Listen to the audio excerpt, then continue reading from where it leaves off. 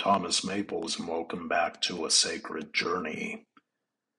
I hope everyone is well on their way into their new years, especially as it relates to the resolutions or the goals that you may be resolved to undertake and to implement within your life. This is one of my favorite times of the year because it equates to new beginnings. But new beginnings to what end? Well, for those of you that follow me, you know that I really examine the aspects of life that can stand in our way for us to dream and chart a course towards the dreams that we wish to obtain. As the new years come upon us, I hope that you add some time in the winter break, for those of you who have had a winter break, to reflect upon that which needs to be left behind. That's the beauty of New Year's, is that it's the end of the year. There's things that can be left behind, and ultimately that can make hopefully room within the soul to bring newness of life within, but newness in what end? In the segment and the next few segments, we're going to look at what it means to harness our personal vision. In particular, we're going to examine what it means to dream, to chart a course, to prevail against obstacles, and ultimately succeed in advancing confidently in the direction of that dream we create.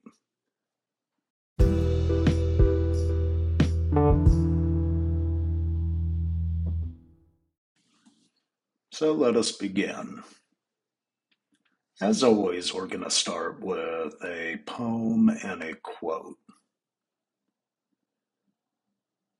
To work the soul is to go within. That is where the treasure dwells. But in yearning to see its beauty, the plight of hardship often swells. A wise woman once warned of perils that would distract us from the plan. Quote, untilled ground, however rich, will bring forth thistles and thorns. So also the mind of man. That was quoted from St. Teresa of Avila. What grounds have you yet to till to realize your dream close at hand?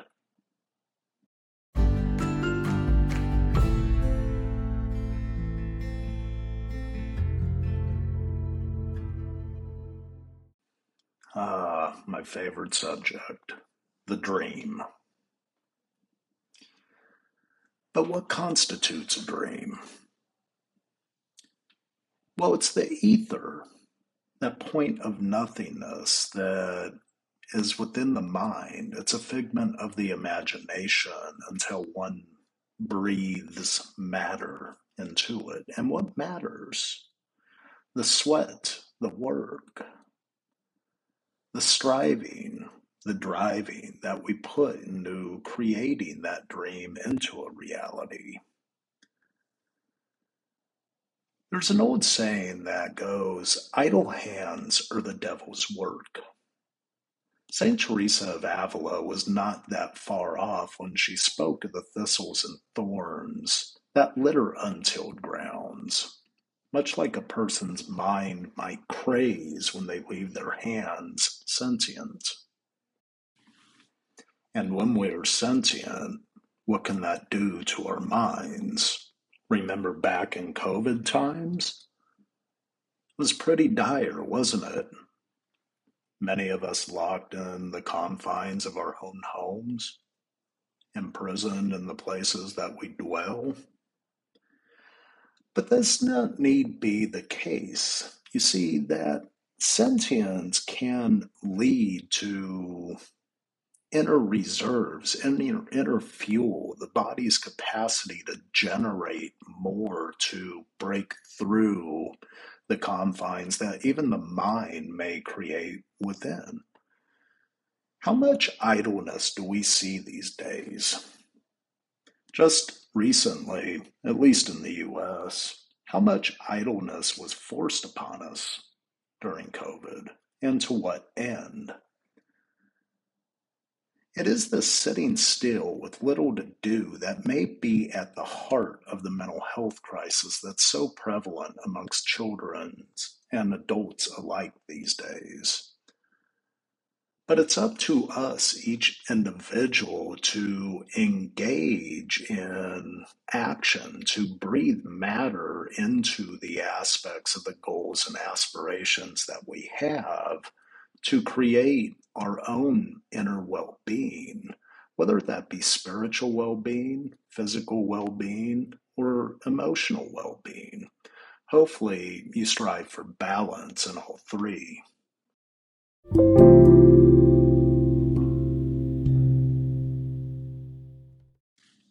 To balance all three is a work of symphonic proportions.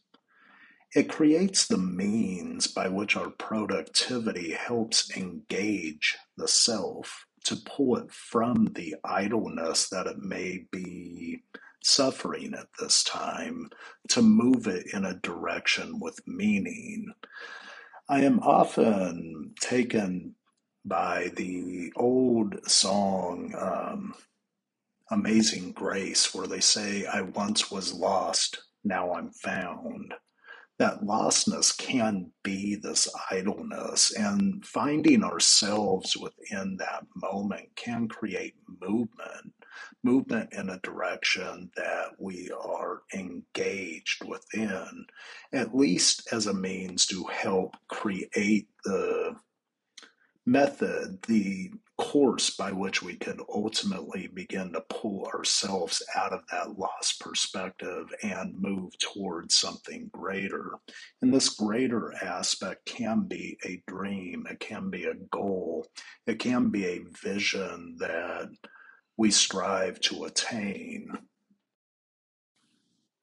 We must have direction to put our hands to work to truly be present and productive in the moment. In my decades of psychological practice, I see this as a fundamental problem that appears as an ever increasing after effect of wandering souls who lack a clear vision or a course for which they can aspire. This is the aspect of being lost. However, I am also a man of faith who realizes that even in the most lost of moments, the spirit of the human soul is capable of being found. And that human soul, once found, the essence of passion, that spirit it can ignite within, can ultimately create some avenue to allow us to bring a little meaning back into our life. Maybe it creates a passion, a dream, the subject matter for which this segment is about.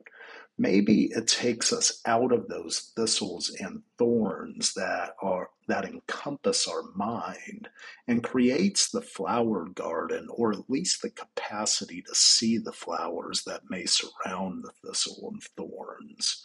That is finding that light outside of the idle hands. That is engaging the dream and overcoming the obstacles that could stand in the way of you obtaining its intent.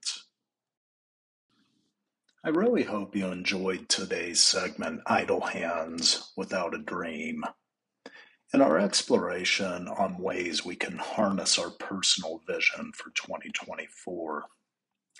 In our next segment, we're going to explore how we could define our personal vision, especially as it relates to creating meaning in our life as we identify one, maybe two dreams that we can move towards.